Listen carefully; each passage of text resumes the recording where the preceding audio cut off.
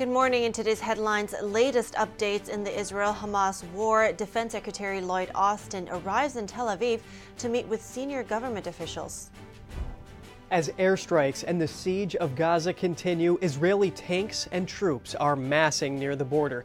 Anticipation of an offensive builds as Israel issues a 24-hour evacuation order. The House speakership back in question as the GOP nominee drops out. Hear what House Majority Leader Steve Scalise had to say about the situation in his party. Americans still missing in Israel. A former FBI elite hostage rescuer discusses what it takes to bring people home. And thousands of Americans still stranded. What's the plan to get them home? The Hamas terrorist group has declared today as a day of global general mobilization. Nations around the world are tightening up their security. The European Commission has launched an investigation into Elon Musk's social media platform X. The host of NTD Business gives us the latest.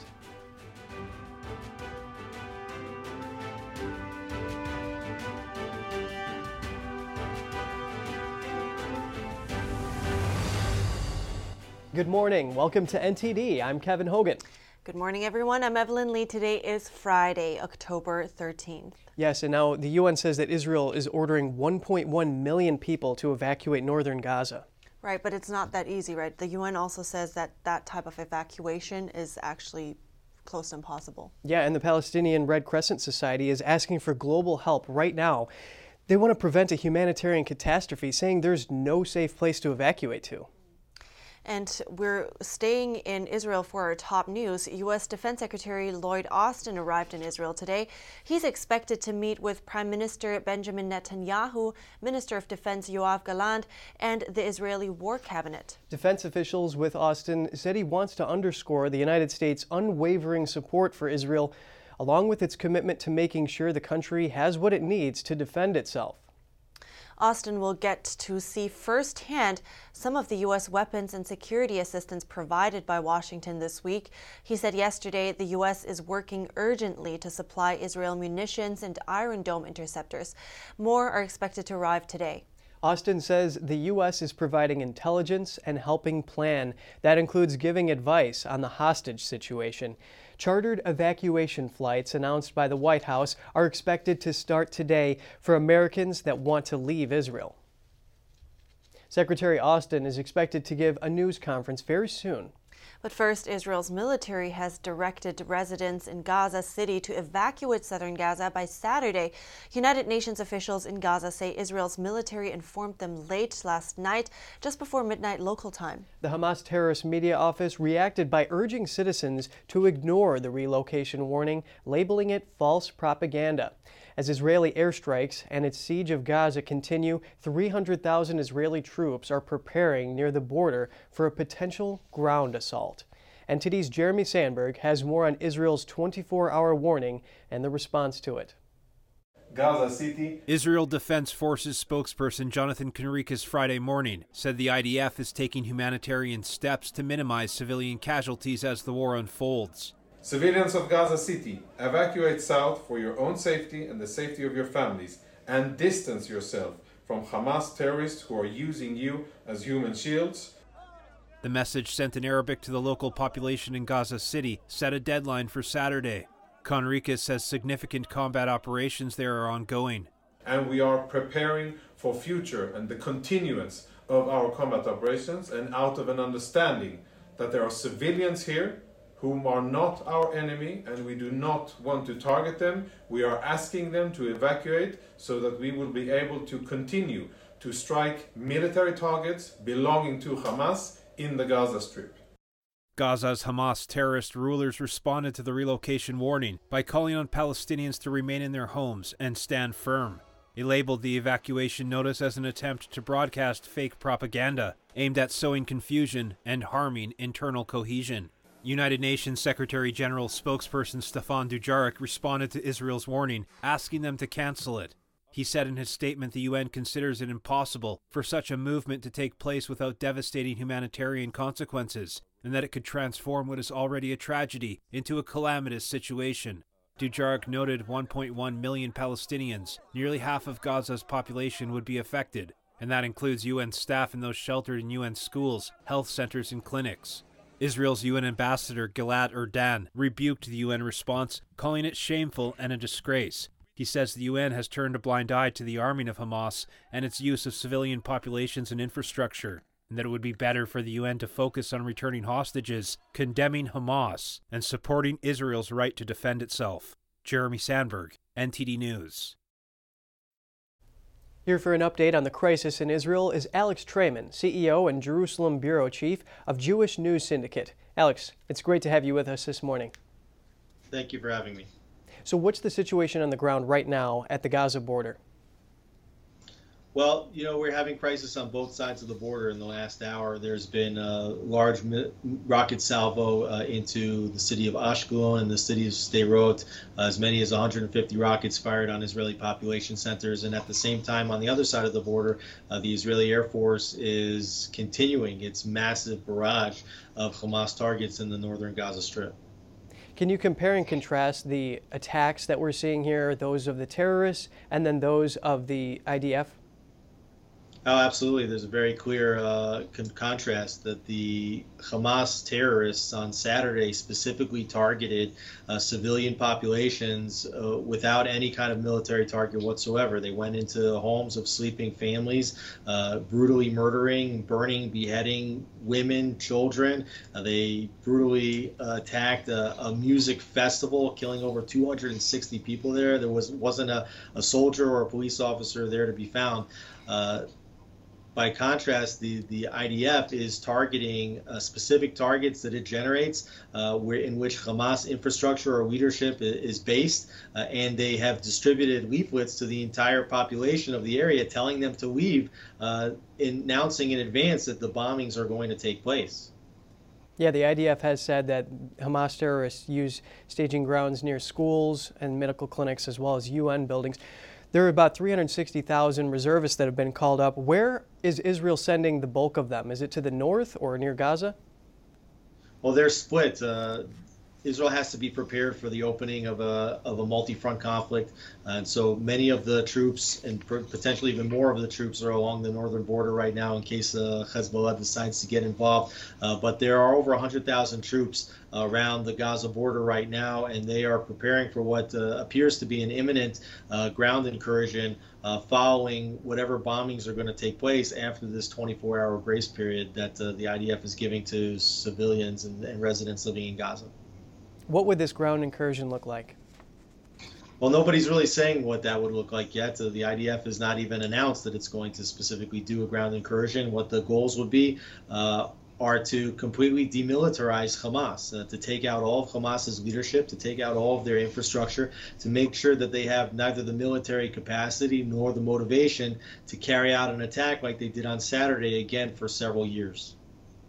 Right. In the past, there have been attacks on Hamas, but this seems to be a little bit different with complete eradication as the goal, would you say? Exactly. For a long time, Israel's been receiving missile attacks and attempts to penetrate the border, and there's been this sort of cycle of violence, as it's called, where Israel retaliates and tries to restore deterrence. But what became very clear on Saturday is that there is no deterrence, and that Hamas is not going to stop as long as they have the ability to continue to arm themselves. Each time the Israeli military has gone in over the years, Hamas has simply rearmed even further for the next round, and it's gone too far for the Israelis, and they need to make sure right now. They've seen scenes that remind of the Holocaust. The main slogan surrounding the Holocaust is never again, and the Israeli military now wants to make sure that there is a never again of what happened on Saturday morning, and they're going to completely wipe out and dismantle Hamas. Given the supposed intelligence failure here, do you think this recent attack will be Netanyahu's Golda Meir moment in his career? Oh, many people are saying that, and the Israeli public is very, very angry. The number one responsibility of any Israeli government is to keep the people safe. It's very clear that there were intelligence failures here. There were security failures once the border was breached. It took many hours for the military to engage and as a result, over 13 people have died on Netanyahu's watch. But it's not time yet for the mea culpa to take place. Right now, Israel's at war, and I'm certain that in the weeks following, that there will be a very serious investigation, and all those that are held responsible will be held to account.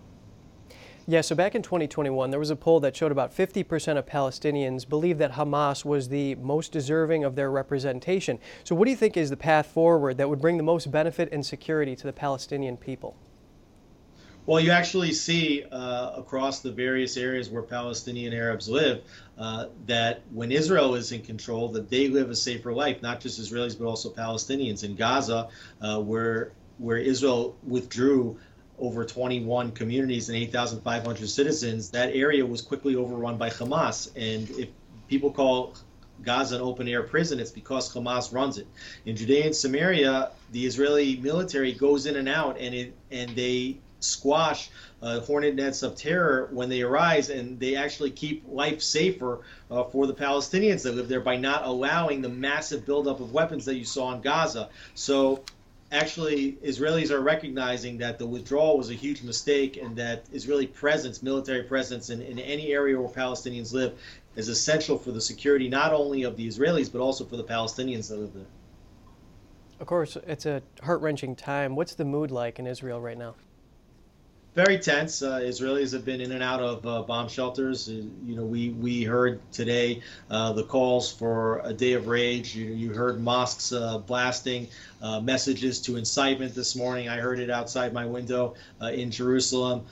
And so there's a very, very tense atmosphere. There's also tremendous tension because every Israeli has a son, a daughter, a father, a husband, a best friend that is now set to enter into what is likely to be a highly booby-trapped urban fighting environment. And every Israeli, they value the lives of their soldiers so much, they don't want to see even one fall. And so there's a great tension and anticipation about what could happen once Israeli soldiers enter Gaza. So what's the next immediate step for Israel right now? Well, Israel has given the notices that they are going to start bombing in northern Gaza, and they've already been bombing, but I think you can already expect that the barrages from the air are going to be even heavier. I think they will give the Gazan civilians time to move south to heed the warnings, and there's a very strong possibility that in the coming 48 hours that a ground incursion into the northern Gaza Strip could be launched. Well, Alex Strayman, CEO and Jerusalem Bureau Chief of Jewish News Syndicate, I really appreciate your time. Thank you so much. The number of Americans killed in Israel during the Hamas terror attacks has now risen to 27. NTD's Daniel Monahan has the latest on what the U.S. is planning for hostage rescue and getting those stranded home. 14 Americans are still unaccounted for. It is unknown how many may be held as hostages. White House National Security spokesman John Kirby said the U.S. is taking its responsibility to get Americans held overseas back with their families seriously. We have in the past entered into negotiations to do exactly that, and we have not foreclosed any option right now in terms of these particular hostages. Former FBI hostage rescuer Greg Schaefer says there are very few organizations or units that are actually skilled at rescuing hostages. In the United States, you only have three. You have the Delta Force, you have SEAL Team 6, and you have the FBI's hostage rescue team. Your basic SWAT teams and even most of your SEAL teams cannot effectively do hostage rescue. It requires surgical shooting, and it's very difficult, again, skill set to master.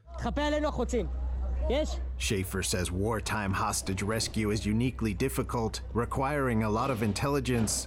Where the hostages are being held, how are they being held? What's the opposing force? What's the strength of them? What kind of weapons are they carrying? Are the hostages booby-trapped? Are the doors booby-trapped with explosives? What's the inside of the building look like that you're about to hit? Thousands of Americans are also stranded in Israel. Many major airlines have ceased operations from Israel's lone international airport. Florida Governor Ron DeSantis has responded with an executive order to rescue Floridians stuck in Israel. DeSantis wrote on X, "To the many Floridians who are stuck in Israel trying to get home, help is on the way." The order provides for logistical rescue and evacuation operations. It also calls for supporting Israel in its war against the Hamas terror group. DeSantis said people are going to start attacking Israel as time goes on, speaking on Fox News. It's important that America plants that flag in the ground, that we're with them through thick and thin on their right to defend themselves. The Biden administration has a plan of its own.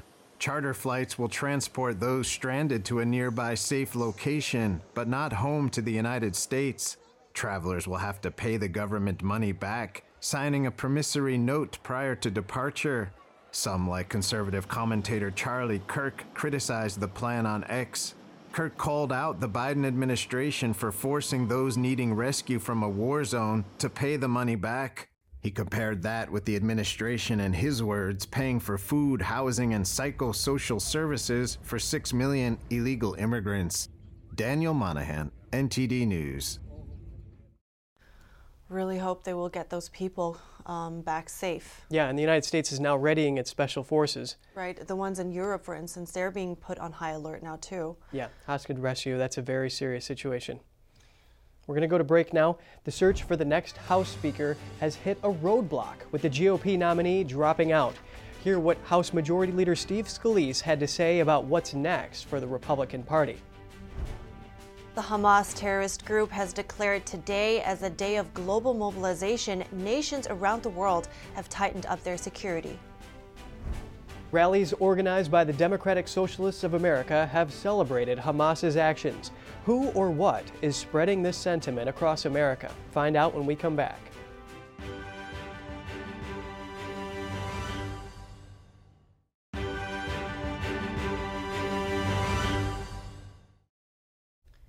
Good to have you back. Congressman Steve Scalise has dropped out of the House Speaker race. His decision sends the House into its 10th day without leadership during a critical time. Scalise announced his withdrawal to reporters yesterday. Take a look. I just shared with my colleagues that I'm withdrawing my name as a candidate for the Speaker designee. If you look at over the last few weeks, if you look at where our conference is, there's still work to be done. Our conference still has to come together and is not there. There are still some people that have their own agendas. The number 2 House Republican from Louisiana had already secured his party's nomination for the job. And former U.S. President Donald Trump, in a Thursday interview with Fox News Radio, said he did not object to Scalise as Speaker, though populist hardliners in the GOP have appeared to favor Scalise's rival, Jim Jordan. Still, House Republicans failed to resolve divisions in closed-door talks Thursday and were unable to secure the 217 votes necessary to install Scalise as Speaker. Republicans can afford no more than 4 defections as they control the House by a narrow 221 to 212 margin.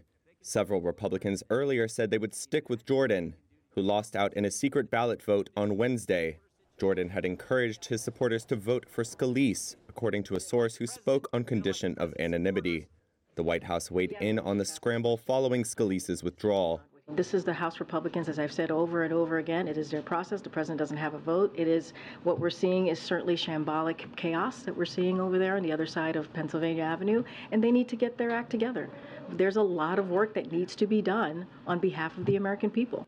The Republican infighting has left the chamber neither able to act to support Israel's war against Hamas, nor to pass government spending bills before funding runs out on November 17th.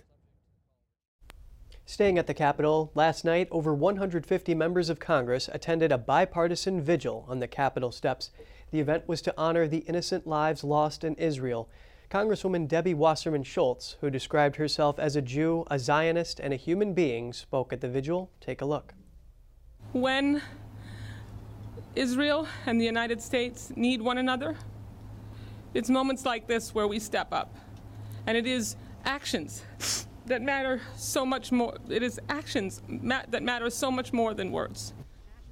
The House of Representatives chaplain led attendees in prayer, followed by a moment of silence to remember the innocent victims of the Hamas attacks. The Hamas terrorist group has declared that today is a day of general mobilization and called for a global jihad to support Palestine. A former leader of the Hamas delivered a message in a recorded statement to Reuters earlier this week. The message from Khalid Mashal called for action from the Arab and Islamic world as well as worldwide. He called today the moment to join in the fight with Palestine and called on supporters to deliver a message of anger. Mashal emphasized that countries bordering Israel have a more significant duty because they're closer to Palestine. Robert Greenway of the Heritage Foundation said it is an unambiguous global call to arms. It will be heated. There will be blood. Amid that call for mobilization, major cities, including New York, are ramping up security measures today. This comes as protests are planned over the Israel-Hamas war. New York authorities on Thursday addressed concerns over public safety as pro-Israel and pro-Palestinian protesters stage rallies. They say they are aware of social media posts by radical groups calling for, quote, a day of global rage on Friday in support of the Palestinian cause. We want to be clear that there are currently no credible or specific threats against our city, but we must remain vigilant. We have directed the NYPD to deploy additional resources to our schools and houses of worship to ensure that New Yorkers are safe. The NYPD is also stepping up patrols in key neighborhoods. On the state level, Governor Kathy Hochul said they fully activated New York State Police, among other agencies.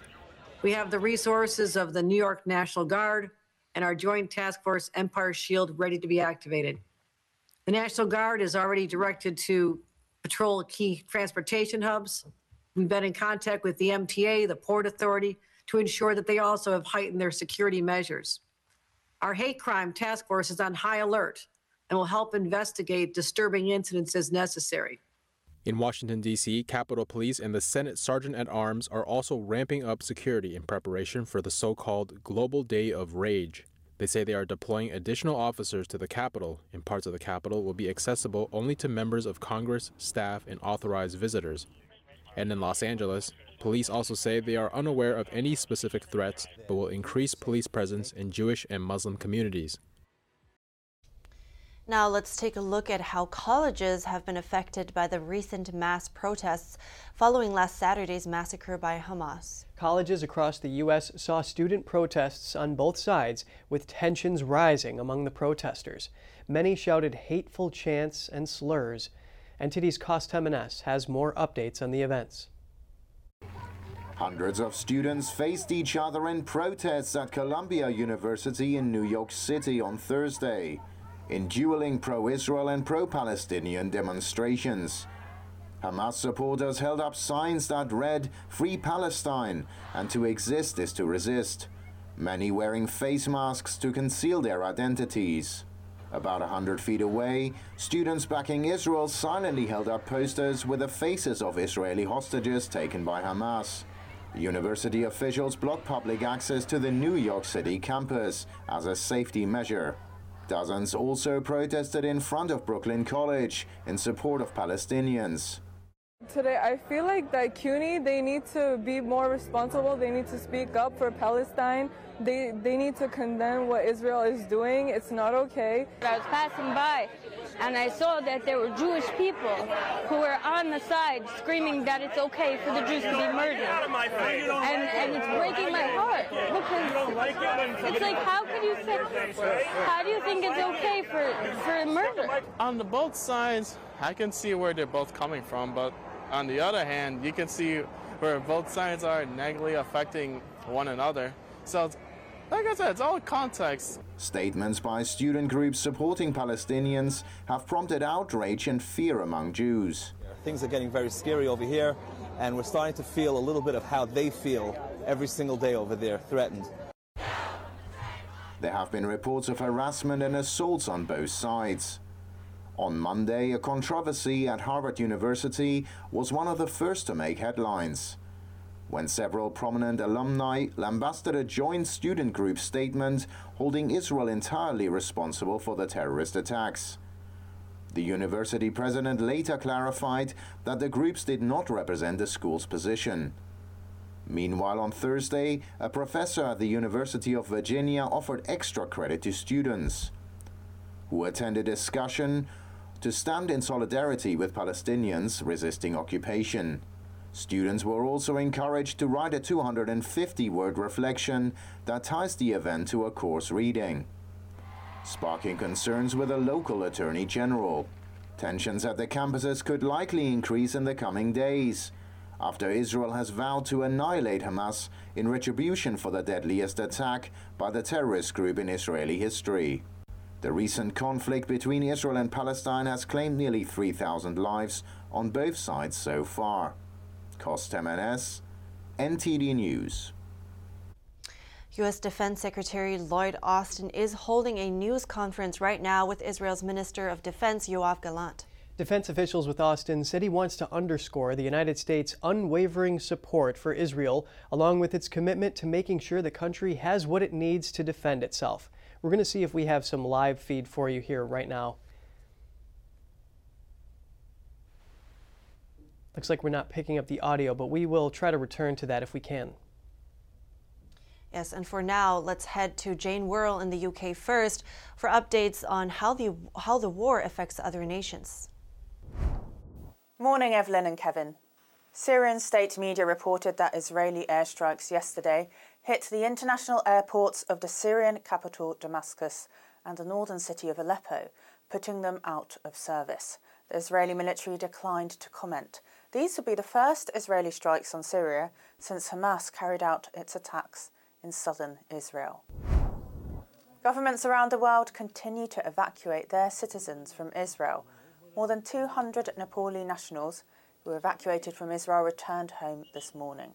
The government also worked to bring back the bodies of 10 Nepali students killed in the attack by Hamas. A special relief flight carrying over 300 French nationals landed in Paris last night. Staying in France, French police used tear gas and water cannons to break up a rally in support of the Palestinian people in Paris yesterday. Authorities had earlier banned such protests, saying they were likely to generate disturbances to public order. Meanwhile, some Jewish schools in several European countries are closed today after Hamas called on its supporters to hold a day of rage. British family members of Israelis taken hostage by the terrorist group Hamas have described the attack on Israel as a second Holocaust. They say their parents in their 70s and 80s have sought peace and coexistence their whole lives, but that their lives have now been shattered. Noam Sagi and Sharon Lifshitz say they have yet to receive an update from the British or Israeli government on their whereabouts. Australian police are considering applying special stop and search powers for the first time in almost 2 decades for people attending a pro-Palestinian rally on Sunday. It would allow officers to search and demand identities without cause of those attending the rally in Sydney. Police expect more than 400 people to attend the rally in Sydney's Hyde Park. On Monday, some people chanted, "Gas the Jews." Well, that's all from me. Back to you both. Thank you, Jane.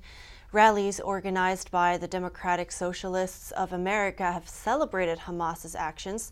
Why do some Americans think this way? To dive into it, we hear from Alex Newman, an award-winning international journalist and the president of Liberty Sentinel Media.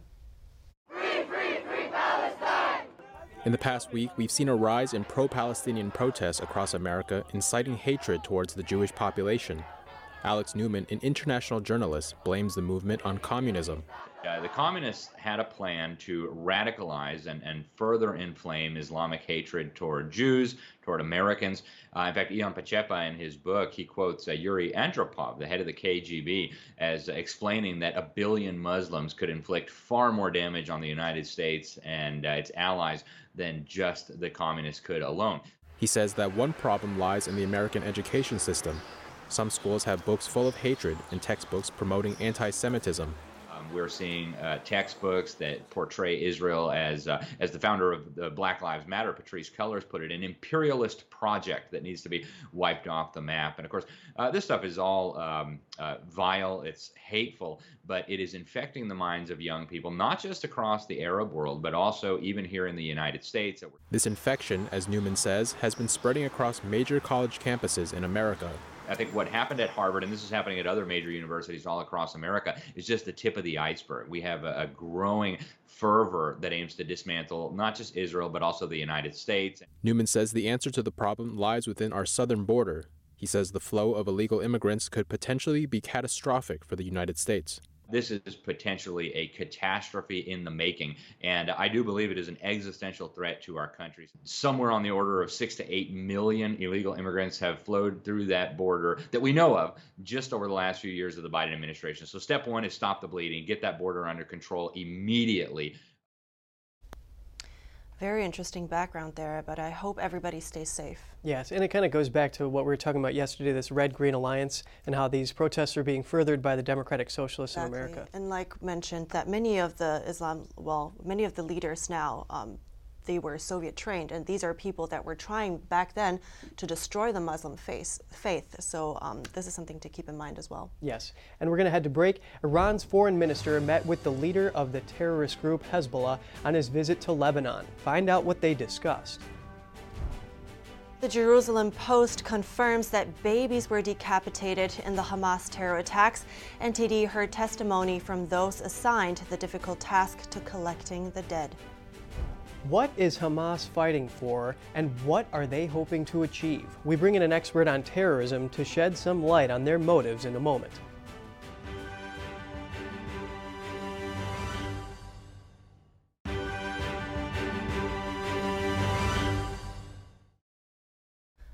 Good to have you back. We just heard from witnesses on the ground about the horrifying killings of Hamas on the civilians. Unimaginable. I also saw those pictures of some burned babies. Really no words for that. But who is Hamas and what drives them? Here to answer these questions is Christopher Alexander.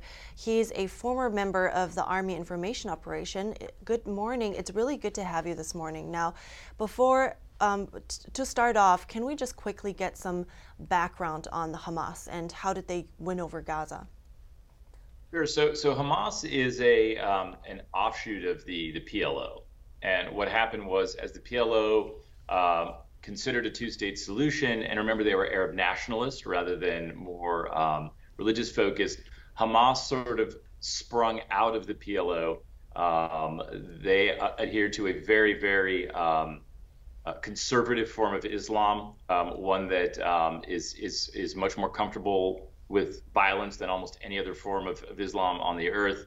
And they sort of emerged as a leader because they were so effective at kind of pulling on the religious heartstrings of the populace and have kind of subsumed the PLO over time. And now, moving on, fast forward to now, why do you think it was now that we saw this very organized and unprecedented coordinated attack? Well, it's sort of alarming, and I was doing a little bit of research on this, but since, according to the Belfour Center at Harvard, since 1993, half of all terror campaigns have succeeded. So you use terrorism because it works, unfortunately. And so in this case, what Hamas does is Hamas looks for weakness in Israel. They look for divisiveness. They look for opportunities to isolate Israel from the international community. And when that happens, that's when they usually will start a new campaign. So you're saying that it was the divide inside Israel this time that they really saw as the weakness, and that was the main reason they saw basically a leak or a chance to attack. It certainly is a factor. I think they also, and another reason you execute a terror campaign is to disrupt political processes. And of course, the Abraham Accords had Saudi Arabia, had a few of the other Arab states moving closer to Israel, and Hamas wants to drive a wedge between Arab support and the Arabs and the Israelis outside of Palestine, or what they want to be the Palestinian state, I should say. So what is it exactly now? What is this fight for? When do they consider it won, basically? So, In the Western world, we prosecute wars going back to ancient Greece by arriving on a battlefield, having some pretty set rules, and then armies clash, and then diplomats negotiate. And in other parts of the world, particularly in the Middle East, there was no ability to field an army to fight a Western power. So they looked at other tactics and other approaches. And so you have what's called asymmetric warfare. And so what Hamas is doing is they're fighting on this unfair battlefield, physically to them, but then also politically and legally for Israel and its supporters. So in other words, what they do is they launch some attack, and then they're able to say, look, the government can't protect you. Look, the government's doing a bad job. And so or derivations of that. And in this case specifically, what Hamas wants is to use the population of Gaza as essentially human shields, and they want to goad the Israelis into overreacting so that the Arab world begins to support them again, to ship support away from Israel. Wow, I see. Now, talking about that, let's look at how they're being viewed then by the Palestinians inside Gaza, because as you said, it's an unfair battlefield.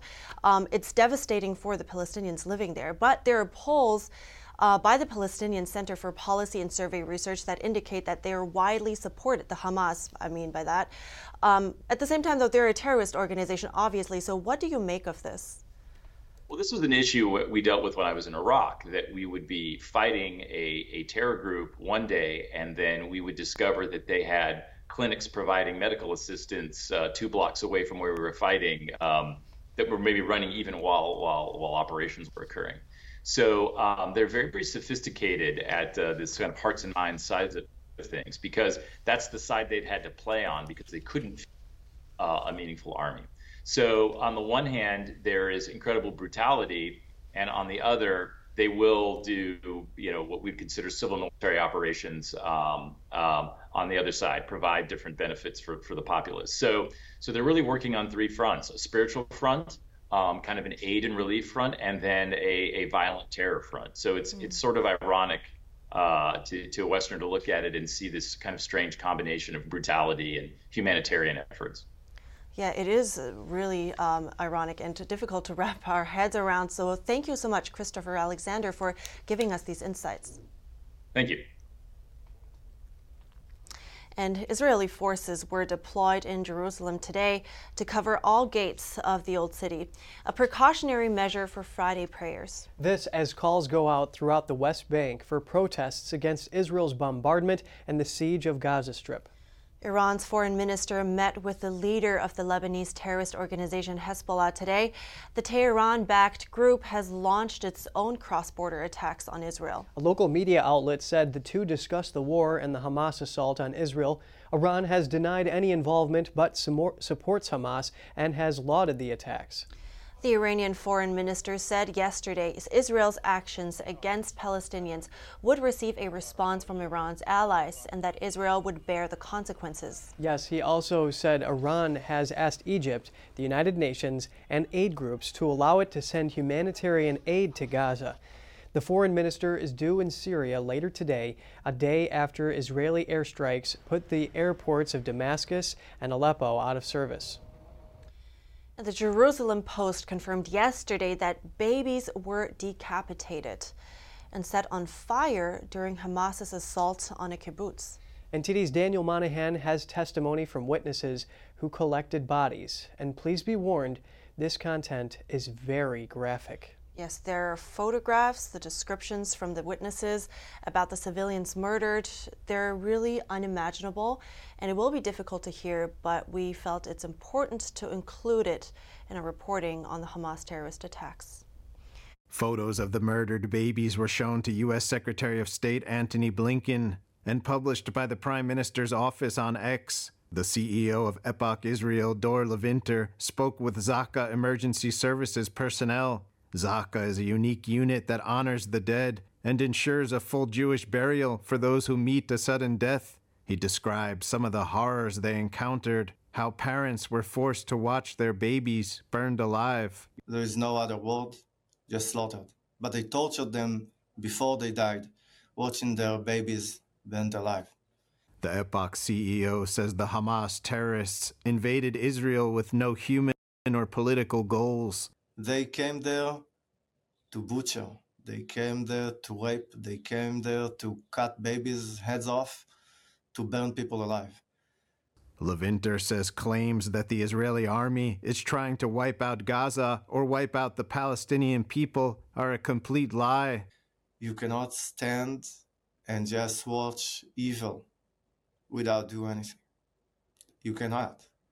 So the Israeli army just saying, and the Israeli leaders are saying, there is only one way to treat evil, and is to destroy it. That's it. With many bodies to go, the Zaka body recovery units still have a lot of work ahead of them. Levinter says he spoke with one of them about what keeps him going. His reply? Faith. Faith in God, in the Creator, and ensuring that each person and even each part of a body collected is treated as sacred and receives a proper burial. Daniel Monahan, NTD News. Watching and hearing the details of that is really hard, and I saw the full interview. Listening to all of this, what the witnesses saw on the ground, is just, it's heartbreaking. Yeah, and Israeli officials have yet to confirm that these babies were decapitated, but still, that is just a horrifying experience. It's not easy to hear, but you know, we believe here it's crucial to include in our reporting, and you can watch the full version of the interview online and on NTD News today. Yeah, and this type of beheading, these things are indicative of terrorist actions, and that's a fundamental difference between efforts to disrupt another nation or peoples by terrorists versus a civilized army. Exactly. That goes by rules. Right, and I think this is something we always have to keep in mind, right? This is the terrorist organization that has no regard for human life, even for, as we just heard, you know, for the Palestinians living there. But let's not linger on this that long. I think we can also shed a light on the heroic acts of the Israeli people that they do. A lot of the civilians are helping. The community really is what keeps things going, and what we just heard, the Zaka, I think what they do is incredible. I heard about some interviews and people talking about it, that most people in the Zaka, or maybe even everyone, they're religious because they have a higher purpose, and that's what keeps them going, basically. Yes. Very remarkable. And stay with us. The European Union has launched an investigation into Elon Musk's social media platform X. The host of NTD Business gives us the details when we come back.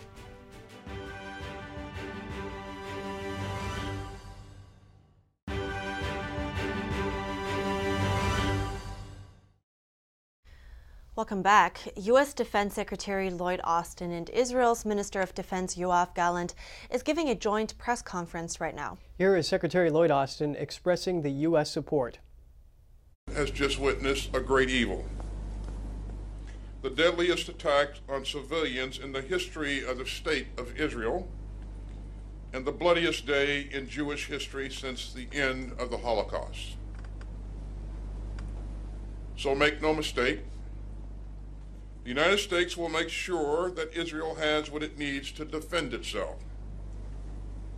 And Israel has a right to protect its people. You know, and there are many phone calls this week. President Biden has told Prime Minister Netanyahu that the United States would also respond swiftly and decisively to such a massive terrorist assault. And the president also underscored that democracies like ours are stronger and more secure when we uphold the laws of war. Terrorists like Hamas deliberately target civilians, but democracies don't. This is a time for resolve and not revenge, for purpose and not panic, and for security and not surrender. At President Biden's direction, we have moved urgently to respond to this crisis and to send a strong message of deterrence. The USS Gerald R. Ford Carrier Strike Group is now in the region, led by the largest aircraft carrier in the world. We've augmented U.S. fighter aircraft squadrons in the Middle East, and the U.S. Department of Defense stands fully ready to deploy additional assets if necessary. As President Biden has said, for any country, for any group, or anyone thinking about trying to take advantage of this atrocity, to try to widen the conflict or to spill more blood, we have just one word: don't. The world is watching, and so are we. And we aren't going anywhere. The European Commission has launched an investigation into Elon Musk's social media platform X. That's over its handling of content related to the Israel-Hamas war. Here to discuss is NTD business host Don Ma. Don, good morning. Why is the EU probing X? Yeah, so this case is to determine if the site, formerly known as Twitter, is in compliance with the EU's new content rules, and these rules are called the Digital Services Act. So, of course, this is in light of potential disinformation and harmful content found to be spreading on the platform. Ex-CEO Linda Yaccario actually said earlier yesterday that the platform had found and removed hundreds of Hamas-affiliated accounts. So then the probe will cover X's policies regarding illegal content, as well as complaint handling, risk assessment, and measures to actually mitigate those risks. And X has just a few days, October 18th, to provide details on how its crisis response protocol is activated and how it functions. The company would be liable to fines if it is found guilty of these DSA violations. So, Don, let's see. What is the status here? Because, I mean, X has been given, it's been lauded for its ability to provide more free speech on the platform, but now it's slashed its content moderation over this, and now there's going to be obviously a lot of pushback to this harmful content being floated on that platform. Yeah, exactly. That's what the EU has been thinking. That's why, in part, it enacted these Digital Services Act rules, and those rules were put into effect last November. And now it's taking action to see if X is in compliance with those rules, which is important. So let me just give you a quick overview of what this Digital Services Act is. So this is to do more to tackle illegal content and risks to public safety. And it's not just for X. Similar warnings were sent out to Meta and TikTok. So the EU is eyeing those platforms as well. But so far the bloc has only launched formally an investigation into X and not the other platforms. But of course, this move, in my opinion, does put the pressure on TikTok and Meta to remove illegal content and harmful content as well from the platforms to comply with this Digital Services Act. So all three social media platforms, by the way, X, TikTok, and Meta, have seen a surge of false content and about the Israel and Hamas conflict. So it's not just X here. Yeah, you got to get that content off of there. It's sure. a balance, obviously. You want to have people to be able to speak their mind, but anything hateful like that or that incites violence, it's not allowed. Yeah, I mean, that's obvious, and that's what the EU is doing. Well, thank you so much, Don Ma. I really appreciate your updates, as always. Don Ma, host of NTD Business. Yeah, always great being here with you guys.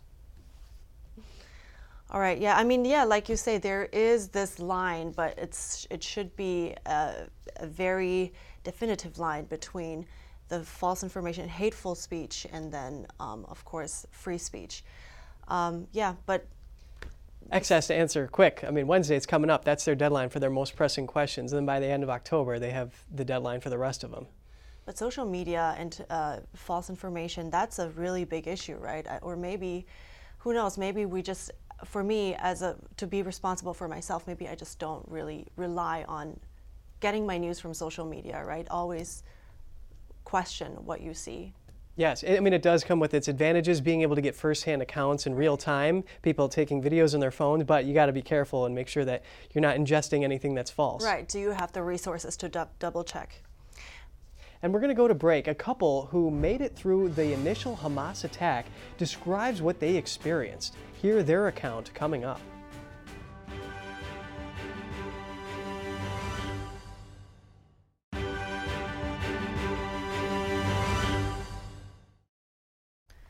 Good to have you back. What is the war in Israel like for local residents? A couple from the town of Sderot, Israel, near the border with Gaza, shares their experience. It's hard for most of us to imagine a situation like what this couple went through when Hamas made their attack on Israel.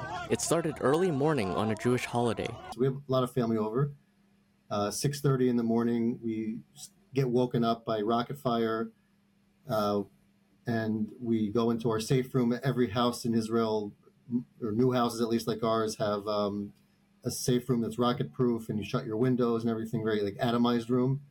So we go inside, not expecting this. We then turn on our phones and the TV, and unlike previous conflicts, we see there's a lot more rockets than usual. So we suspect something's not good here, something's very different, and bad things are coming.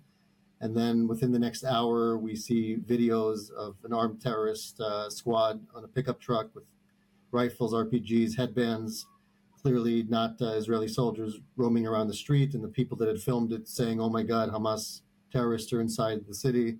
They hid for hours, unsure of exactly what was going on outside. The government was also slow to inform citizens, since they too were surprised by the attacks. No instructions for the first few hours from any national authorities about what's going on. I think maybe 4 or 5 hours into all this, we see on the Facebook and social media of the city of Sderot, the municipality says, stay in your house now. There's some very complicated situations going on. Maybe about 7 or 8 hours into everything, we start to see soldiers in large numbers, and now we could rest assured that they're our side and not the other side, patrolling, their weapons drawn like this for suspected infiltrations, but it was a very, very intense day. Their town has now been evacuated because of the damage and uncertainty over the possibility of future attacks. Their town lies close to the border of Gaza. Nobody stayed in Sderot. Everybody left because the situation is really, really bad. It's really bad. The experience has given them a better perspective on what Israelis face from Hamas and other terrorist groups. These are people that have made it very clear, and I'm not exaggerating when I say they would like another Holocaust against Jews. They would have killed more Jews than the 1,300 they killed in one day on Saturday, and just understand our struggle, support us, let us take care of this threat as you would if you had the same problem on your borders or in your communities. Every house in Israel has a safe room. That is just something that we have to wrap our minds around here in America. And it's terrorists that try to break the will of the people. That's what they do through terror. That's a very good point. And we keep an eye on the time, so let's start our second part of the broadcast right now.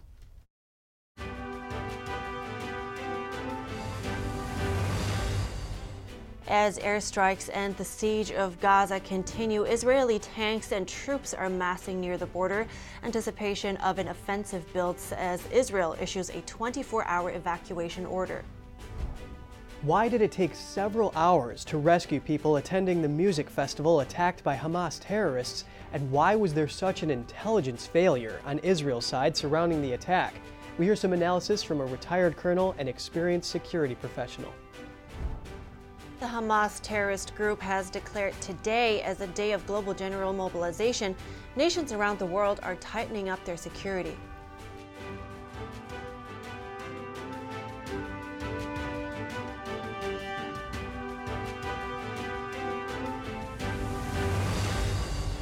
To all of you just joining us, good morning. I'm Kevin Hogan. Good morning also for me. I'm Evelyn Lee, and let's get into our top stories right now, starting with the latest update in the Israel-Hamas war. U.S. Defense Secretary Lloyd Austin just finished a news conference with Israel's Minister of Defense Yoav Gallant. He's set to meet with Prime Minister Benjamin Netanyahu and the Israeli War Cabinet next. Austin underscored the United States' unwavering support for Israel, along with its commitment to making sure the country has what it needs to defend itself. Here's Austin. has just witnessed a great evil. The deadliest attack on civilians in the history of the state of Israel, and the bloodiest day in Jewish history since the end of the Holocaust. So make no mistake, the United States will make sure that Israel has what it needs to defend itself. And Israel has a right to protect its people. You know, and there were many phone calls this week. President Biden has told Prime Minister Netanyahu that the United States would also respond swiftly and decisively to such a massive terrorist assault. And the president also underscored that democracies like ours are stronger and more secure when we uphold the laws of war. Terrorists like Hamas deliberately target civilians, but democracies don't. This is a time for resolve and not revenge, for purpose and not panic, and for security and not surrender. At President Biden's direction, we have moved urgently to respond to this crisis and to send a strong message of deterrence. The USS Gerald R. Ford Carrier Strike Group is now in the region, led by the largest aircraft carrier in the world. We've augmented U.S. fighter aircraft squadrons in the Middle East, and the U.S. Department of Defense stands fully ready to deploy additional assets if necessary.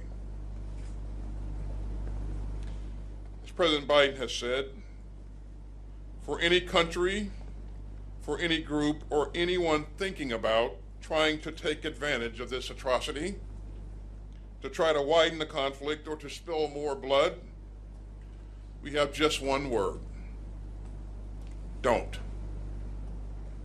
The world is watching, and so are we.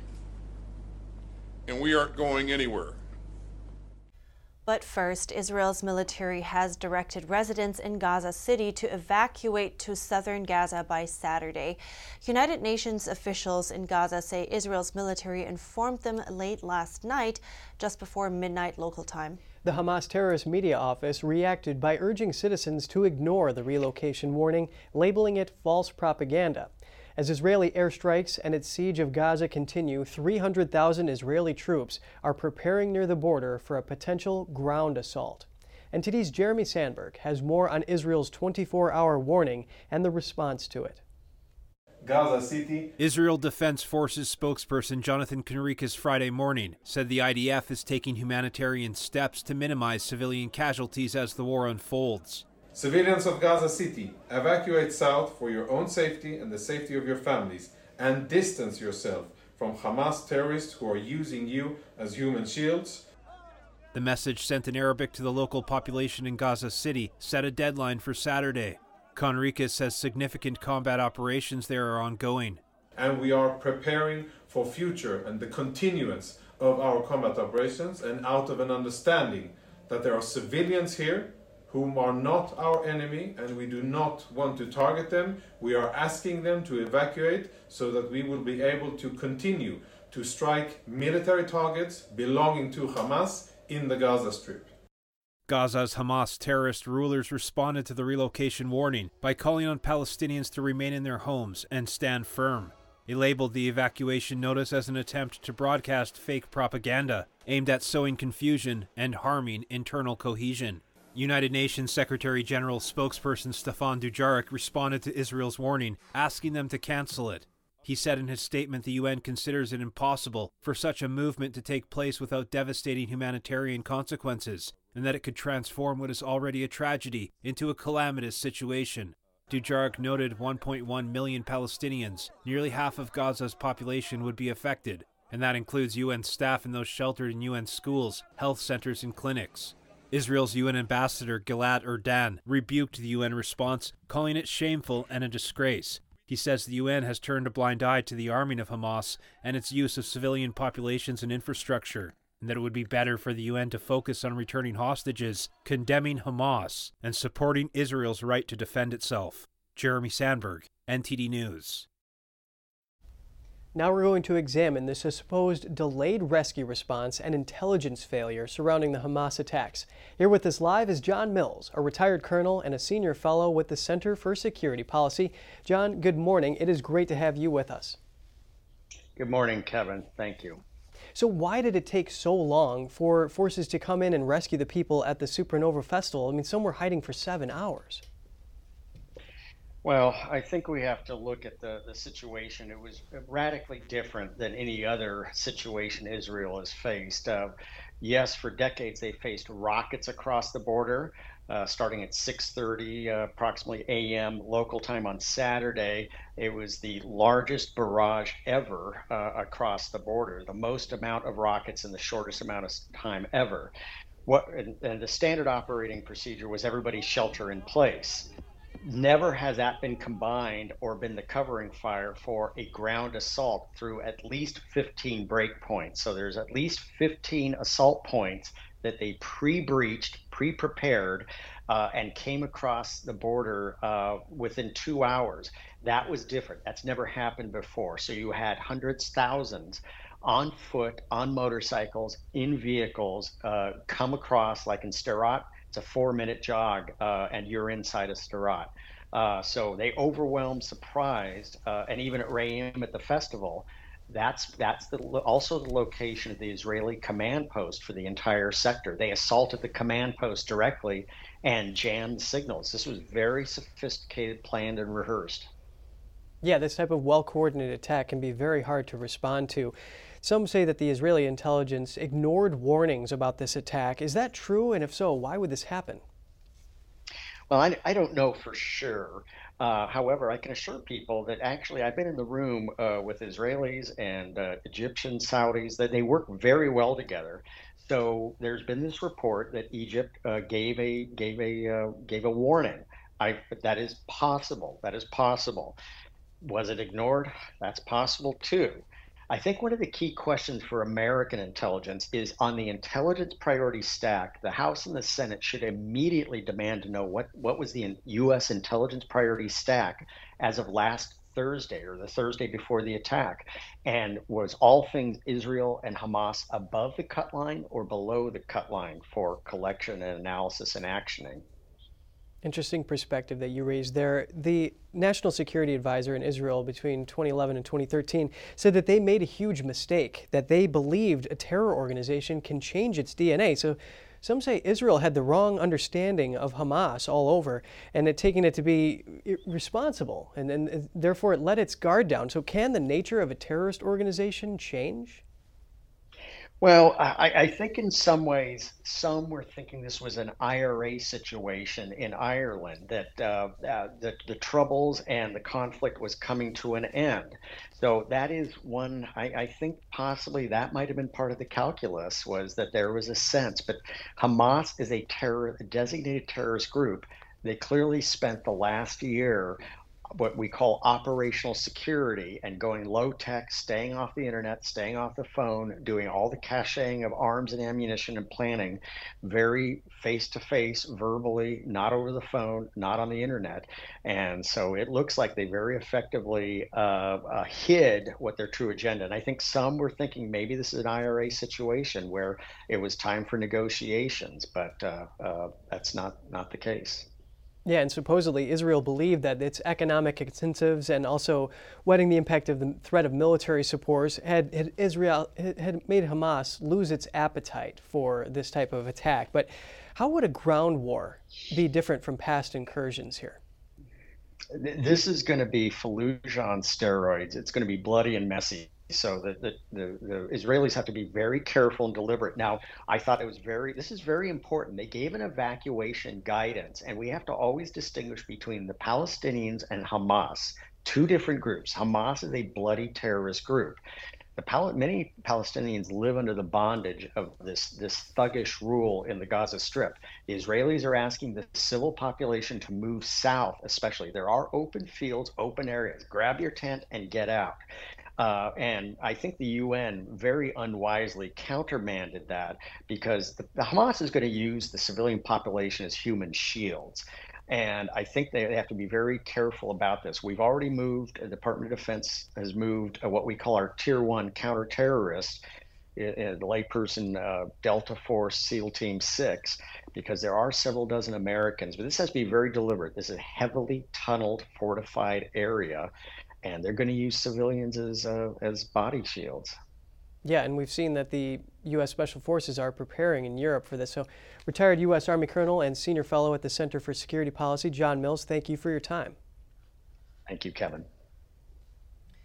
A new report says the U.S. must be ready to fight multiple wars at the same time.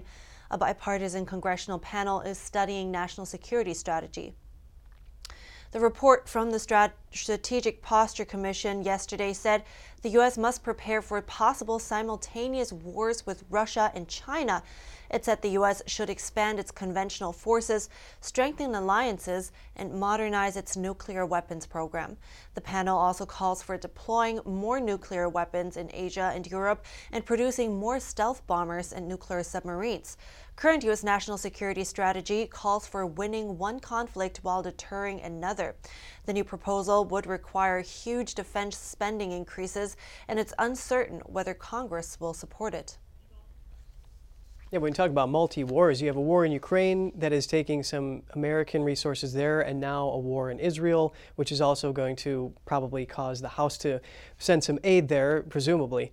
And then there's people that are looking at China that in case they think that U.S. is stretched too thin, they might go and make a move on Taiwan. Right. So, you have to keep a close eye on those things. Stay with us. We're moving into break. The search for the next House Speaker has hit a roadblock with the GOP nominee dropping out. Hear what House Majority Leader Steve Scalise had to say about what's next for the Republican Party. The Hamas terrorist group has declared today as a day of global mobilization. Nations around the world have tightened up their security. More on that when we come back.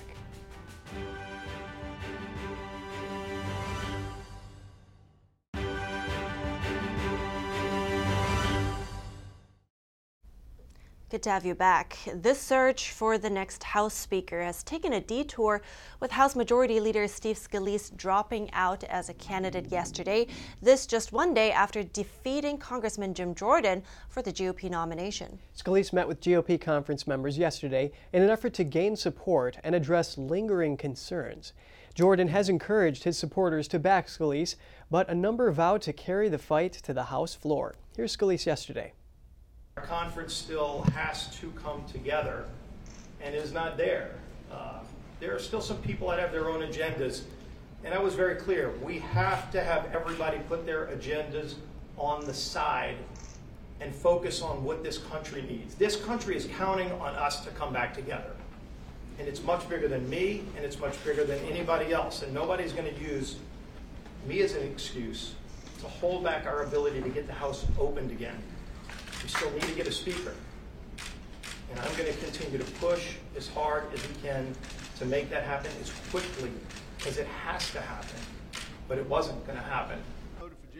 Representative Ralph Norman says Scalise's decision did not surprise him based on the number of hard no's. He says the next best candidate would be Jordan. The House has been without a leader for over a week. The GOP conference resumes today at 10 a.m. The Hamas terrorist group has declared that today is a day of general mobilization and called for a global jihad to support Palestine. A former leader of Hamas delivered the message in a recorded statement to Reuters earlier this week. The message from Khalid Mashal called for action from the Arab and Islamic world as well as worldwide. He called today the moment to join in the fight with Palestine and called on supporters to deliver a message of anger. Mashal emphasized that countries bordering Israel have a more significant duty because they're closer to Palestine. Robert Greenway of the Heritage Foundation said it is an unambiguous global call to arms. It will be heated, there will be blood. Amid that call for mobilization, major cities, including New York, are ramping up security measures today. This comes as protests are planned over the Israel-Hamas war. New York authorities on Thursday addressed concerns over public safety as pro-Israel and pro-Palestinian protesters stage rallies. They say they are aware of social media posts by radical groups calling for, quote, a day of global rage on Friday in support of the Palestinian cause. We want to be clear that there are currently no credible or specific threats against our city, but we must remain vigilant. We have directed the NYPD to deploy additional resources to our schools and houses of worship to ensure that New Yorkers are safe. The NYPD is also stepping up patrols in key neighborhoods. On the state level, Governor Kathy Hochul said they fully activated New York State Police, among other agencies. We have the resources of the New York National Guard and our Joint Task Force Empire Shield ready to be activated. The National Guard is already directed to patrol key transportation hubs. We've been in contact with the MTA, the Port Authority, to ensure that they also have heightened their security measures. Our hate crime task force is on high alert and will help investigate disturbing incidents as necessary. In Washington, D.C., Capitol Police and the Senate Sergeant-at-Arms are also ramping up security in preparation for the so-called Global Day of Rage. They say they are deploying additional officers to the Capitol, and parts of the Capitol will be accessible only to members of Congress, staff, and authorized visitors. And in Los Angeles, police also say they are unaware of any specific threats, but will increase police presence in Jewish and Muslim communities. Well, with that said, please stay safe out there, everyone. Yes, and stay alert. With that, we have to wrap up our show today. We'll keep you updated with the latest information on the war. Stay tuned for our News Today broadcast at 12 p.m. Eastern Time. Thanks for watching. I'm Evelyn Lee. And I'm Kevin Hogan.